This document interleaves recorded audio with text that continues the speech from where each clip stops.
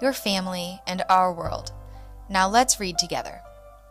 So then, whoever eats the bread or drinks the cup of the Lord in an unworthy manner will be guilty of sinning against the body and the blood of the Lord. Everyone ought to examine themselves before they eat of the bread and drink from the cup. For those who eat and drink without discerning the body of Christ eat and drink judgment on themselves. That is why many among you are weak and sick, and a number of you have fallen asleep. But if we were more discerning with regard to ourselves, we would not come under such judgment. Well, good morning. Welcome to Faith Church. We are glad you took some time to be here in person or watching online. In fact, those of you in the room, can we just say hello by applause to all those who are watching out there? Man, we're so thankful. We know sometimes through a screen you don't feel as connected, but we want you to know wherever you are today, we are all Faith Church together. Hey, if you've got your Bibles, join me in 1 Corinthians chapter 11. We've been in a summer study, kind of walking through this book, and we're in the section of this book now where the Apostle Paul was writing back to the church in Corinth, and he was answering some of their questions that they had.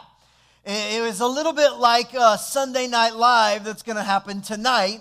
Live broadcast, 6 o'clock. You can tune in on our website, our central hub, faithchurchks.org, where we're going to take some time, about 45 minutes of broadcast, myself, Pastor Clayton, Pastor Carey. We're going to be there answering your questions as it relates to the content and the topics that we've covered so far. It's a great way to learn and grow. Pastors answering questions is something the Apostle Paul did, and we just figured let's continue to do it ourselves. So tonight, 6 o'clock, join us, submit some questions, interact in the chat, and we will grow and learn more together as we ask questions, lean in, and discover some things. But the Apostle Paul is addressing some things in 1 Corinthians chapter 11, answering some questions and responding to some chaotic happenings in the church. And that's where we're going to jump in today. Let's go 1 Corinthians chapter 11. We're going to start in verse 2. Now, just kind of heads up, prepare you a little bit. Last week we talked about compassion and love and respect for one another and how Jesus lived with grace and with truth and kind of that whole compassionate side of things. Well, today's a little bit more of like the truth side of some things.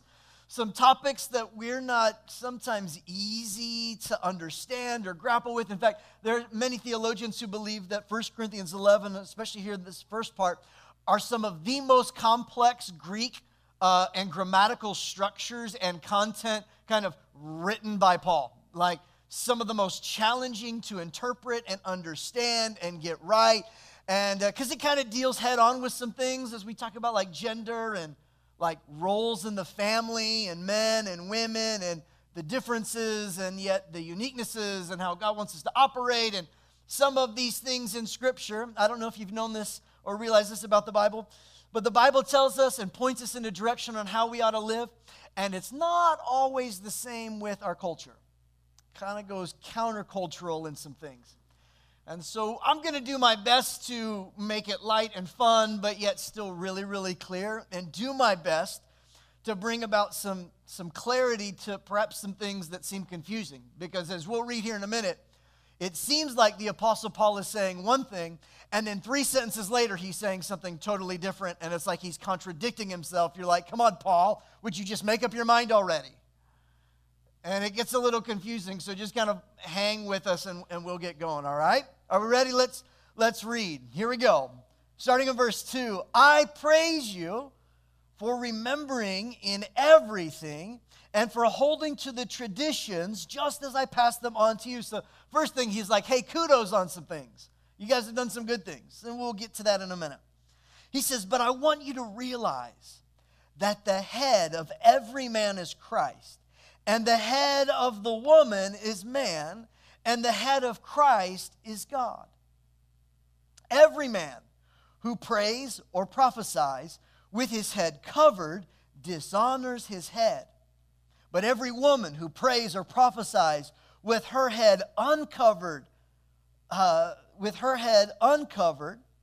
dishonors her head. It is the same as having her head shaved. For if a woman does not cover her head, she might as well have her hair cut off. But if it is a disgrace for a woman to have her hair cut off or shave her head, then she would cover her head. A man ought not to cover his head, since he is the image of the glory of God, but woman is the glory of man. For man did not come from woman, but woman from man. What? Neither was man created for woman, but woman for man. Huh? It is for this reason that a woman ought to have authority over her own head because of the angels. Well, that's clear. Thanks for that. Nevertheless, in the Lord, woman is not independent of man. Okay. Nor is man independent of woman. Wait, is that the same thing? I'm not sure anymore. For as woman came from man, so also man came from woman. Hello, we know biology. But everything comes from God. Thanks for that. So, judge for yourselves. Is it proper for a woman to pray to God with her head uncovered? Does not the very nature of things tell you that if a man has long hair, it is a disgrace to him? Oh, men aren't allowed to have long hair? Wait, I thought Jesus had long hair. Okay, Paul, hold on. For long hair is given, but if a woman has long hair, it's okay because it's for her glory. For long hair is given for her as a covering. If anyone wants to be contentious about this, we have no other practice, nor do the churches of God. So let it be done. This is the word of the Lord. Let's pray. Thanks, Paul. What are you saying? What are you not saying?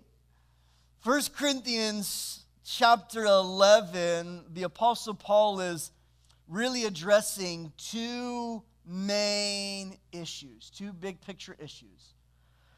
Both these sections are addressing one of those things, and both of the issues relate to the gathering of God's people. At their core, and big picture idea, he's trying to bring some order to their disorder in how they gathered and what they did when they were together. There were some inappropriate things happening, some wild things that were happening. There were some things that were not done in order. They were not done decently, that's for sure. There were some things that were just chaotic. Anybody who wanted to say something, it was like open mic night at church. Everybody had something to say and doing something. And sister so-and-so had this thing, and brother so-and-so said this thing. And it was like, who's in charge of this house? Like, what is going on? There were some chaotic things that were taking place, and the church in Corinth was nuts. We said from the very beginning of this study that, like Paul was writing specifically to this church, they had some crazy things that were going on. There were some wild things from a personal decision nature. They were taking what they thought was freedom in Christ and using it as the liberty to sin and do whatever they wanted, and called it good and holy, and it's okay, I'm following my truth. And they were breaking down certain understandings and constructs. And Paul's coming in, he's addressing two big ideas. The first issue he addresses is this idea of social customs and family headship. That's really what he's addressing in this first section that we read. The second issue that Paul addresses is a little later on in chapter 11, and it's an issue of social status and selfish chaos when it comes to communion and how they sold things. They were misappropriating coming to the table of the Lord, the bread and the juice. They would coming and having a meal, and it was chaos, and people were getting drunk, and it wasn't helpful, and people were eating ahead of time and weren't waiting for other people to get there or to bring food. And if you brought the food, you just ate your own food and didn't care about anybody else having food or not having food. And you're like, I'm just doing my own thing. And it was crazy. And he was trying to address some things because the Corinthian church was creating just this litany of chaos in their gatherings. And Paul's like, you do realize that when you gather, you're not gathering for your own individual gain. But when you gather, you're gathering for mutual edification. I want you to understand something. At Faith Church, we understand that church is not an individual sport. Following Jesus is not an individual Olympic event. Following Jesus is about the gathered people of God recognizing that my faith helps your faith, my journey helps your journey, your faith and my faith combined. And when we assemble together, we don't show up as an individual to consume a commodity known as Christianity. Rather, we show up to contribute to the life and embodiment of Jesus among us. I don't show up to get something from our gatherings. I show up to bring mutual edification into your heart and life and spirit, into your faith. You don't show up to church for what you get out of church. We show up to church to bring something to encourage and edify and strengthen the people around us. And you might be sitting there thinking, well, I don't know. I kind of thought like you just attend church and that's what you did. And I thought I was the church. No. You're not the church. We are the church. We are the body of Christ. You are an individual member within the body, but you on your own lonesome, sweet self following Jesus however you feel suits your own way is not you pursuing Jesus, representing the completion of the church. No. You are a part of the church. I am a part of the church, and we together are the body of Christ. It's not just an individual experience. It's a gathered people brought for mutual edification. And Paul was concerned because their social customs and family headship dynamics were being upended. How they were coming to the table of the Lord was chaotic and selfish and for their own benefit and not really caring about anybody but themselves and their own selfish ways and their own social order of who was more important than another person. And it was all getting out of hand. And Paul's like, can we get some order in this place, please? Can we bring some structure and some systematic approach? Can we take a deep breath and all move together in partnership to accomplish the mission that God has us on? This is what Paul is addressing, and this first issue is kind of a complex one. It's got many layers. We just read it here in 1 Corinthians 11.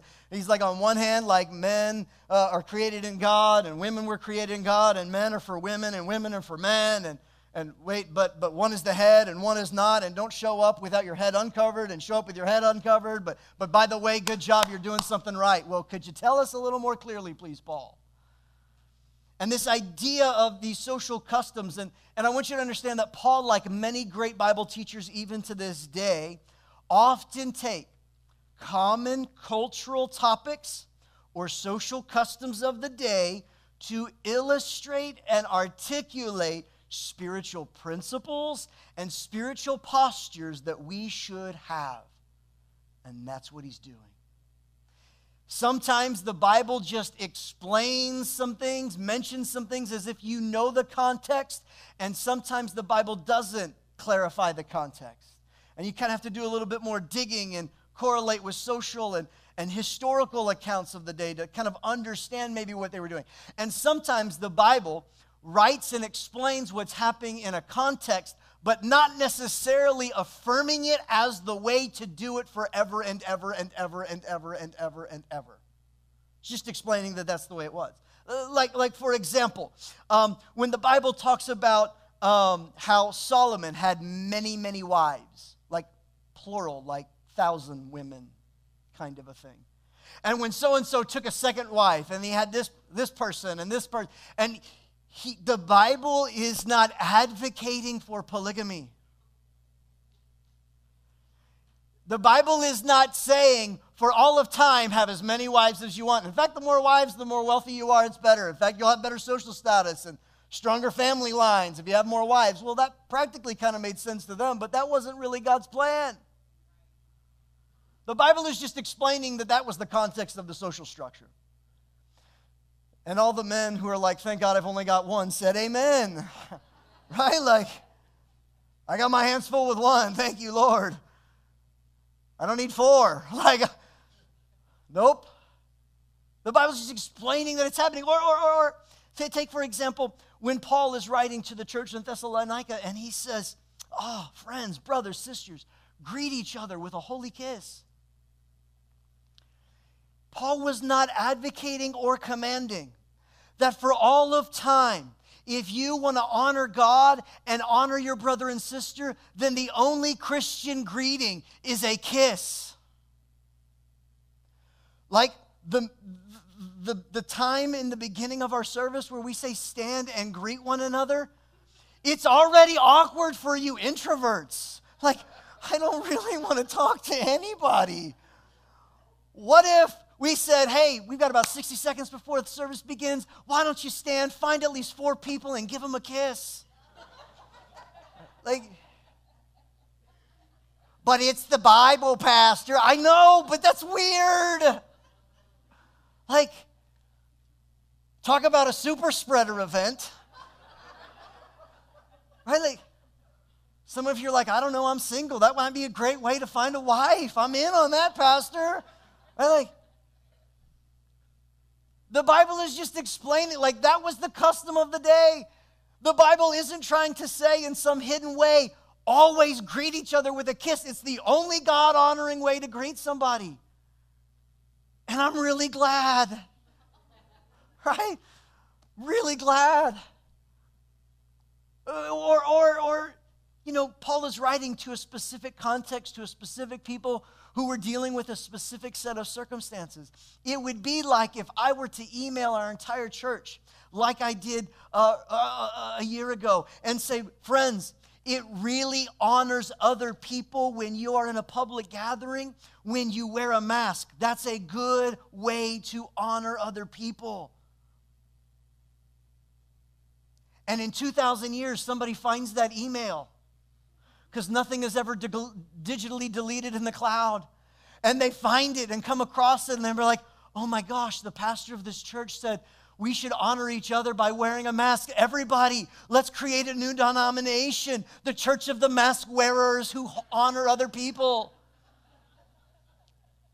Y'all, in 2 months, I hope we don't have to talk about masks anymore, much less in 2,000 years.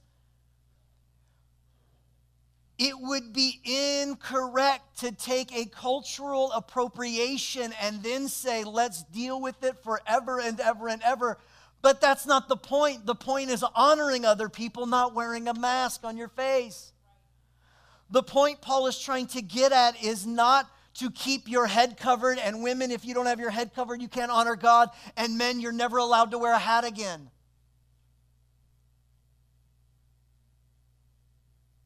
But often that's how we approach the scripture. Well, it's in the Bible. It says it right there. It's loud and clear, Pastor. Well, let's do some God-honoring biblical interpretation here. Let's do some study to understand maybe what he's really talking about. The first thing I think we have to ask ourselves when we come to this text is, number one, what was Paul saying they were doing good at? Because he certainly addresses some things that were not only confusing, seems like he talked on both sides of an issue, but like, he at least said they were doing something right. Like, that's good. Which is really good. I mean, he was really trying to build them up, because a little bit later in 1 Corinthians 11:17, he says, but in the following way, I got nothing good to say to you. Like, he goes so far as to say, is like, I can't believe y'all are still gathering, because when you come together, you do more damage than you do good to the name of Jesus. I don't even know how y'all are still a church. So at least he starts off with saying, hey, you're doing some good things. Like, let's take the positives and let's build on this, right? Let's grab a moral victory here for each other as we move forward. What were they doing well? You know what they were doing well? Not showing up to church to consume. They were showing up to church to contribute. That's what they were doing well. He was saying, men, you're standing up and you're praying and you're prophesying in public. That's great. Women, you're standing up, praying and prophesying in public. That's fantastic. You're engaging in the service. When the Holy Spirit was poured out, he was poured out on men and women alike. Sons and daughters were going to prophesy. Men were going to dream dreams. Young men and young women were going to see visions and dreams. And he was saying, this is good. It is good. You're standing publicly. You're leading in prayer. You're standing publicly and you're declaring what God has spoken to your heart. This is good. That you're not allowing genders to differentiate in terms of what the Holy Spirit is doing in you and how you can contribute to the family of God. He was saying, you guys are partnering together well in this, despite your gender. And despite those things, this is good and it's wonderful. What is biblical prophecy? Is that like I'm standing up and I'm going to tell you several events in the future and then we'll find out for sure whether I'm good at prophecy or not? Well, sometimes the Bible foretells some things. But New Testament prophecy, as we'll find out here in 1 Corinthians chapter 14, it's better understood that a prophecy in the New Testament church is to bring edification and encouragement to the body of Christ. A prophecy is simply a message from God delivered by a man or a woman to the people of God in public view. What I'm doing right now is a little bit of a prophetic act. Spending time this week listening to the Lord. Lord, what do you want to say to your people? What do you want to say to the church this week? Hearing from the Lord, writing some things, standing up and preaching and proclaiming the message that God has put on my heart for you today. When Pastor Carrie comes and she stands before us and she opens the word and she brings a message from her heart, what is she doing? She is delivering a message from the Spirit of God in her heart to us as a body. And Paul is saying those things are good because you're edifying, you're encouraging one another, and it's important that you continue to do so. But there were some ways in which they were doing it that were not good and were causing some damage. What were those ways? Well, a couple things that Paul was correcting. He was correcting really that in this text it reads as men and women in the NIV that we read, but one of the confusing aspects of the original language, the Greek here, is that the word for man and the word for woman, depending on the context, would also be husband and wife. And it has a different meaning when you say husbands are like this and wives are like this. It has a very different meaning than just women in general and men in general. And so all throughout this section, what he's actually addressing is husbands and wives, not men and women in general. He's actually specifically addressing men and women. So there's some family dynamic things that he's trying to address. One of the things that he was correcting was wives were acting like they were unmarried when they were married. And they were trying, as a construct of their society, because of their false god worship of Aphrodite in Corinth, were trying to undermine and undo what they thought was a social construct of genders. And trying to neutralize and say, no, we don't need gender distinctions. That's not helpful for a society. That's not important anymore. And there was some undermining that was happening in Corinth. Are we beginning to understand perhaps why this letter still applies to us in 2021 maybe? Because the genders were created by God for a holy purpose, to create a partnership that is reflective of the partnership that God the Father, God the Son, and God the Holy Spirit have as they live out the mission that they have in the earth. I'll explain more in just a minute, but that's one of the things that Paul was correcting. They had a misunderstanding, and there was a power struggle based on gender where females were starting to dominate and control and manipulate some things, and there was a power struggle based on gifting, and they were forgetting the fact that God was the author of their lives and their stories, that they themselves were their own gods. And that was a problem. In other words, they were taking the truths of the gospel and making them self-evident and about themselves instead of appropriating them and thinking of them correctly. And he was correcting the way in which they were going about the presentation publicly of their freedoms that they thought were freedoms in Christ and how they were dressing, and deconstructing the social construct of what was society was saying in the day appropriate, and it was causing some chaos in their message of the gospel, specifically as it relates to the topic of head coverings. Pastor, what do you mean? Here's what I mean. In Corinth, in that day and time, in that culture, it was commonly understood as a social custom that if you had your head covered, it indicated publicly that you were married and unavailable. It was an important thing. It was the wedding ring of their day. And Paul was saying, when you show up to church, wives, and you are not appearing like you're married, but instead appearing and acting like you're not married, that's a problem. You're dishonoring your husband. It would be like this: if my wife showed up to church and she decided that there was somebody around here who was as good looking as I was, and she decided to take her wedding ring and slip it off her finger and into her pocket and go about flirting and making herself seem available in an inappropriate way among the people of God, that would bring dishonor to me, and we would have a conversation. That's inappropriate behavior socially within our day. Are we agreed? That's what Paul was saying. You're standing up to prophesy, and you're making a show about you and your freedom, and you're flaunting some things that you ought not be flaunting. It's inappropriate. And that's not good. The other component of the social understanding of their day is that head coverings were not just an indication that you were married, but when you did not have your head covered and you had your hair out, silky and long and flowing, unlike what I've got today. But just imagine gold locks flowing. It was a suggestive invitation that you were soliciting new business. I'm going to wait. It's smart humor. I'm just going to let it catch on for a minute. Let me put it on the bottom shelf. That's how prostitutes made sure the others knew that they were open for business. Their hair was down. Why? I don't know. But it was. That's how it was in their society. And Paul was saying, you're standing up to deliver a message on behalf of God dressed like a prostitute. This is a problem. It's distracting and it's inappropriate. Right?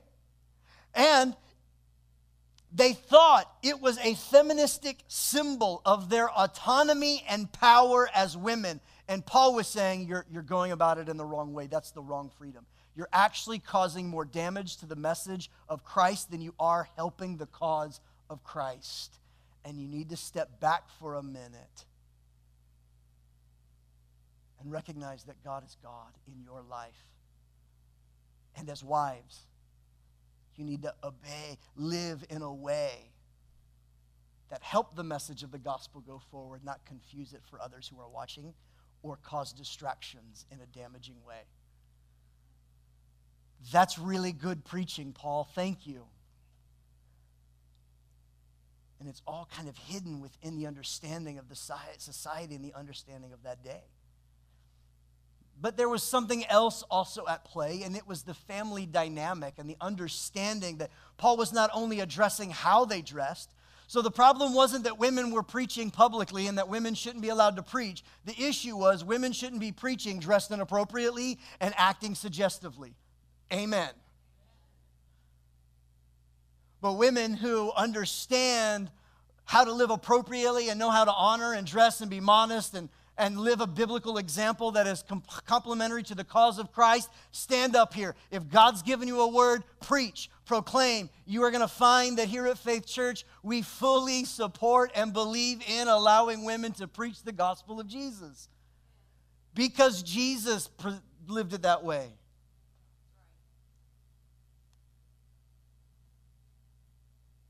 But it doesn't change the fact that he also comes in and he says, excuse me, there are some family dynamics here at play, some relational orders. There is some you need to understand. And he starts talking about covering your head and uncovering your head. And don't you know that Christ is the head of man and man is the head of Christ? Or in this case, that husbands are the head of the wives. And don't you realize that God is the head over all of you and all of you are walking in submission to God as you understand that in the relational dynamic of the family, that God instituted that and instituted the differences of the genders and the family unit and the nucleus of the husband and wife, that those are good things ordered and created by God. See, because in the original story of creation, man was created and woman were created, and they both were created to reflect the image and the nature and the character of God, so that when a husband and a wife walk under submission of God the Father, that there is a mutual partnership that presents itself in a way that is the picture of God's unity amongst himself, God the Father, God the Son, and God the Spirit, and there is a purpose to that partnership. And he's saying that the family is meant to be a living, breathing picture of that in the world today. The family dynamic plays a role in the church family. And when I say the dynamic of churches or the dynamic of family, I am talking about the biblical understanding of this word, headship. And when you don't correctly understand what biblical headship is, it is easy for organizations and people to get it wrong and be abusive and manipulating and controlling and unhealthy and do damage, not just in a church, but in a family.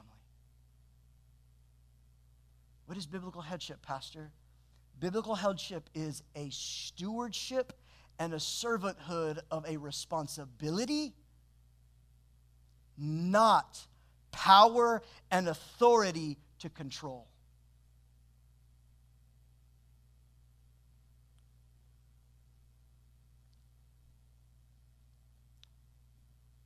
If you take a caricature of this, the husband comes home, sits down on the couch, and he waits to be served. And there are certain things that are a woman's job in the home, and there are certain things that are a man's job in the home. And what you find is the activities that we typically associate to genders within a family aren't actually what he's addressing here. It's not that the men have to handle the money and the women have to handle the grocery list. Because there are some men who shouldn't touch a budget because they're not good with money. And there are some women who just don't know how to cook, and they probably ought not be buying groceries.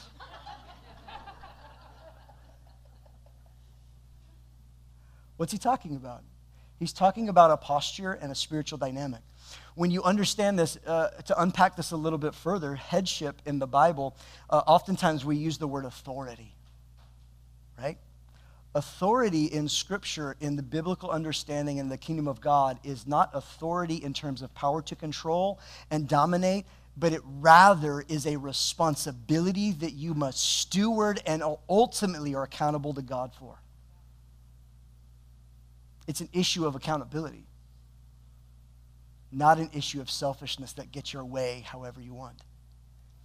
I told you that the dynamics between a husband and a wife, while submitted to God, reflect how God in his triune nature operate as Son and Spirit. How do those things parallel in a family unit? Well, let me give you an example. Ephesians 4 tells us not only to submit one to another in love. In other words, submission in a marriage relationship is not a one-way road. It is a two-way partnership. Submitting one to another as unto the Lord. And in the family dynamic, in Ephesians chapter 5, the Apostle Paul writes and he says, don't you understand that just like Jesus loved and gave himself up for the church, husbands, you also love and give yourself up for your family. And just like Christ is the head of the church, the husband is the head of the home. What is he saying? He's saying, men, your example on how to be a godly husband and father is to look to the person and the role that Jesus filled. What were the roles that Jesus filled? I'm going to give you a master class in 2 minutes. Are you ready? I hope so. Men, if you are married, here is what it looks like to pattern your life and marriage after Jesus. Are you ready? You are a prophet, you are a priest, and you are a king. Those are the roles Jesus filled. Prophets, what do prophets do? They hear the word of God and deliver it to the people of God. Men, your role, accountable to God, is that you would hear and understand what God's design and desired word is for your family, to know the word and to lead your family to walk out the word of God. Men, we ought to be on our face every day. How do I do this? How do I do this? I don't care how good your golf game is. What does God's word say? Do you know what it says? It's time to get in there and find out. You want to be the head of your home? Be the one who understands what God's word is and help your family be disciples of God. That's what biblical headship looks like. Prophet, priest. What do priests do? Priests take the needs of the people and intercedes before God for them. Men, learn how to pray. Pray for your families. Pray for your kids. Pray for your wife. Take the needs of your family to God. God, would you help my wife this week as she manages and does all the things that are on her plate? God, would you help my kids find the right friends at the right time for the right reasons to accomplish the right purposes in their life? God, would you help my kids discover your voice, that they would hear your voice and know your voice and follow you? You are the one who goes before God and prays and intercedes. You are the prayer warrior for your family, men. It is not a role that women should occupy alone. Doesn't mean women don't pray, but it means men, God is looking to you. You want to be the head of your home? Discover what God's word says and pray passionately for your family.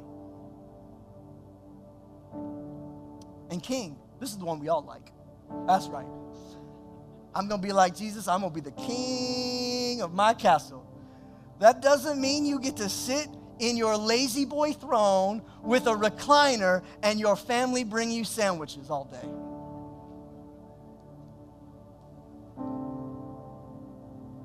You know what it means? You want to know what a godly king did? They understood what was in their domain of responsibility, and they recognized that their kingship was a stewardship. And the only time a godly king would exert their authority or power, it was to protect those whom God had given them. What are the things that are threatening your family that you're just naturally allowing to occur in your home, men? Paul was correcting the women and some of the things of their behavior and rejection of these roles and all these things, but I'm here to call the men out a little bit today. When men lead their home the way God wants them to lead their home, there's a lot of right things society-wise, in a church, and in a home that happen correctly.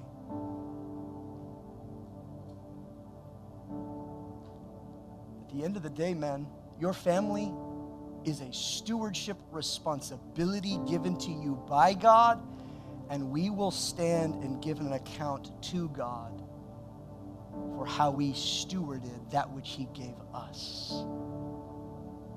That's what headship means. That you're chiefly responsible before God. Not that you always get your way. Not that you always make all the decisions. Not that you always call the shots and do all the correction. No, marriage is definitely a partnership. Why? Because like a marriage and like the church, the family needs a partnership. Husbands and wives together. Men, your example is Jesus, but women, wives, you want to know what your biblical example of is? The Holy Spirit. The Holy Spirit. What did the Holy Spirit do? Holy Spirit comes to connect us to the Father. Holy Spirit comes to guide us, to counsel us, to connect us, to at times bring a convincing of our hearts and of our lives and brings courage into our lives to live out what we need. You know what my wife has done for me many times? Said the right thing at the right time that gave me courage to continue to live out the mission that God has me on, to be the man that God's called me to be. You know what my wife has done many times? Helped me connect emotionally to my kids where I wasn't quite understanding what was going on in those brains of theirs. And I wasn't being a great dad. And my wife came along and said, hey, I think you need to do this a little bit. I think it's probably good if you go ahead and take them on a little outing and you spend some time with them, helping me connect to my kids and lead better and serve better. Why do we need husbands and wives, men and women in the kingdom of God? Why is the church called the family of God? Because it takes men and women who understand the mission, who have unique giftings and skill sets and abilities, and bring something unique to the table. Not to eliminate and say those things don't matter anymore. Oh, no. On the contrary, my friends, they matter very much what we do, how we live, how we serve together. And we come alongside and bring these things together. The family dynamic is important not only in the home, but in the church. Friends, the family dynamic is important to God. It's important to Faith Church. Why is it important to God? Because maybe your home doesn't look like husband and wife. Maybe your home looks a little bit different. Maybe your home has experienced some pain, some brokenness, some things aren't operating that way. Maybe your home has one spouse who isn't honoring God and doesn't care anything about God and doesn't want to love God. That's where the people of God get to come and support you and to still represent what it looks like. This is why godly men show up and they serve and lead small groups for our kids, because kids needs to know what it looks like to be a man and love God with all your heart, soul, mind, and strength. And they need women who can come along and nurture them and breathe courage into them and support them. And we need the people of God to live out the family of God. And that takes both genders who are submitted to God, living out the testimony and the story of God in our context that we find ourselves.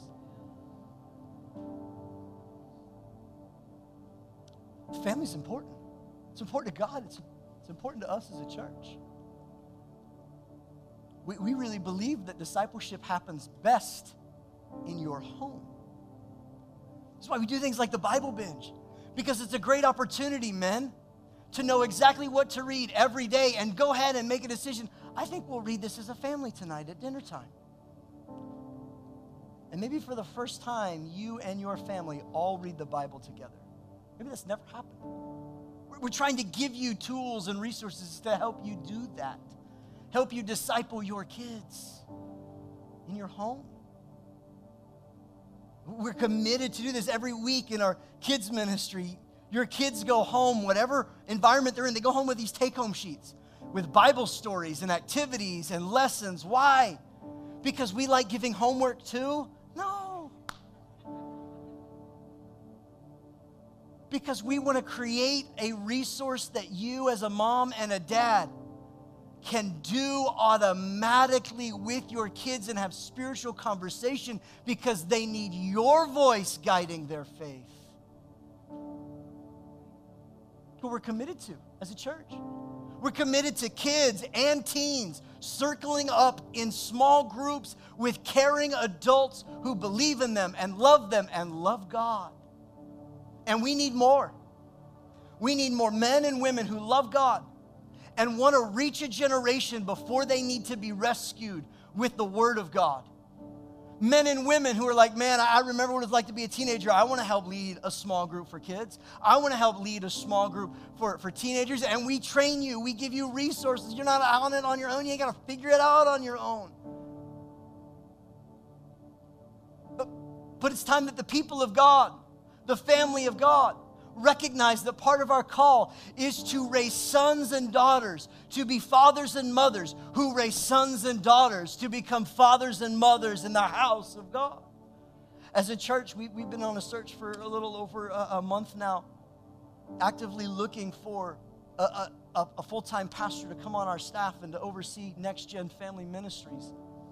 Kids all the way through high school, and to really lead the way in creating these avenues of discipleship and growth and rallying teams and leading teams to do these things and volunteers and all of these things. Why? Because relationships are formed in these groups. Relationships are formed in these opportunities. And we love it and we want to see it grow. You know what I love is I love that our teenagers, people are like, you don't have a youth group. No, we have small groups and we have teenagers who love Jesus. And we want to help teenagers love Jesus. And so one of the things that we do is put teenagers in small groups with other teenagers who grow and learn and discuss and talk about God and pray together and learn together because they need the relationships in their lives. They don't need to be entertained. They don't need to get up and do, no, they need somebody to walk alongside them, love them and believe in them and speak courage into them. And then we want to invite them to participate in the church. Why? Because they are the church. Kids and teens are not the church of tomorrow. They are the church today. They don't get a junior version of salvation and a junior version of the Holy Spirit. They get the same Spirit of God that I have. They get it in them. We invite teenagers on Sunday to participate in the gatherings, just like we want to invite you to participate and engage in the gatherings. We have teenagers who serve all over the place every Sunday.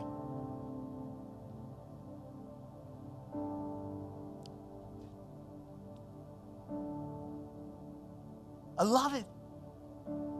Why? Because they're discovering, wait a second, I have a role to play. I have a part to play in the people of God. I can contribute. I get to be a part of seeing a child fall in love with Jesus. I get to be a part of helping make sure that people on the other side of a video screen get to hear the message and see the message. And we've got teenagers who run cameras and turn knobs and click buttons, and teenagers who open doors and hold babies and circle up and lead kids in activities in small groups. And they're a part of the church because the family matters. Listen, we as a church believe in the next generation so much. This is why one of our favorite outreach partners, I say favorite, that's probably a strong word, but it's not too far from a lie. One of my favorite outreach partners that we have is our local school system, USD 234, where we get to partner with, right now, our elementary schools, 2 elementary schools in Fort Scott. And for the second year in a row, because of the faithful generosity of people like you and like us as a church, we are supplying 100% of the school supplies that those elementary kids need from kindergarten through 5th grade for this year. We get to do that. Why? Because we believe in the next generation. It's an investment and a joy to do it. Every time you give here, part of what you're giving towards is the mission that we're on, and that's part of our mission. Friends, I am way out of time. Would you stand to your feet? Would you grab your communion elements that maybe you grabbed on your way in or you're at home? You've got something that looks like bread or juice. Just grab it real fast.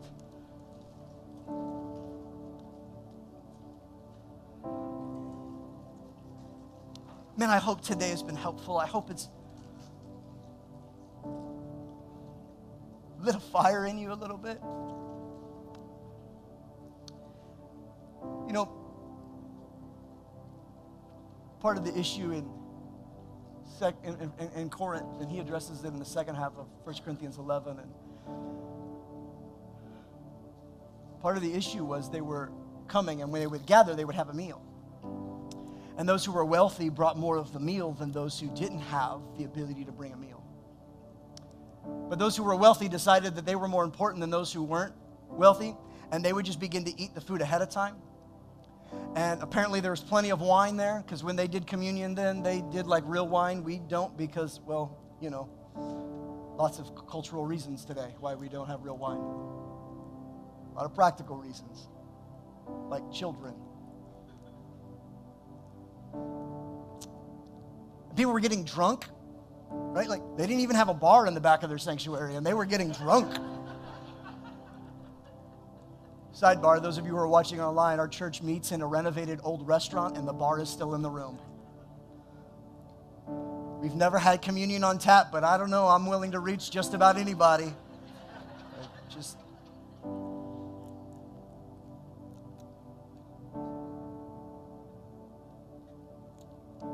there coming and they were being inconsiderate of everybody around them. They were just there for themselves. And it was causing divisions. Social classes were beginning to separate. People were getting offended, angry, overlooked. And the chaos itself was creating divisions. And Paul says, when you come to the Lord's table, don't you realize that what you're actually doing is partaking of a common union with one another? That because of Jesus, there are no more distinctions. Racism, bigotry, political divides, socioeconomic discrepancies ought not keep you from walking in relationship. And where it exists in your heart, and you're coming to the Lord's table as if it's just for you and only you, thinking that Christianity is an individual sport, and it's not. And that's why some of you are sick and dying, because you have misunderstood what it means to come to the table of the Lord. And you've never examined your own heart in the process. And you're living with pride, arrogance, and your own selfishness is causing you to misappropriate what God has meant to be common. So he says, when you come to the table, you might want to stop and check yourself. Check your heart. Is there pain, unforgiveness, bitterness, racism, rage, anger, swelling in your heart? Because Jesus forgave you. And it's a good opportunity for you to stop and pause and choose to forgive someone else too. Choose to allow the lenses of your eyes to be adjusted to the cross of Christ and see clearly that brothers and sisters of different realities are loved and adored and called and belong. And we are the family of God. Would you bow your heads for a second? Just close your eyes. If you haven't already, go ahead and open the communion elements up and just hold them in your hand. And can we do that? Can we just examine ourselves? Is some of the narrative of our life living based on offense? Is some of the narrative of our life living based on past trauma from maybe a bad relationship, bad church experience, Maybe you've been living sinfully again and again and again and again, and you've never stopped to ask God if he has a different habit for your life that he wants you to walk in. Can we just pause and say, Holy Spirit, what are you saying to me today? Lord, as we get ready to take these communion elements, Lord, the bread represents your body, which was broken so that our bodies could be whole and healed. Lord, the juice that represents your blood, which is poured out, which brings forgiveness to our hearts and our homes and our lives. And Lord, freely you've forgiven us. Would you help us freely forgive someone else? No longer holding them accountable for our experience. Would you just help us release that toxicity in our own heart? Lord, help us find common union with Christ as our center. Lord, help us too, as we come to the table, leave all of our baggage and take from the table the cup and the bread of blessing over us today. We thank you for it. Let's go ahead and take the bread and eat.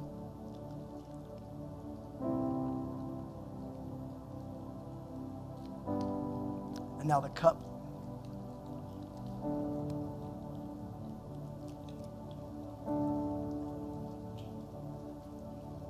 Father, today, I pray that you would continue to bring us together.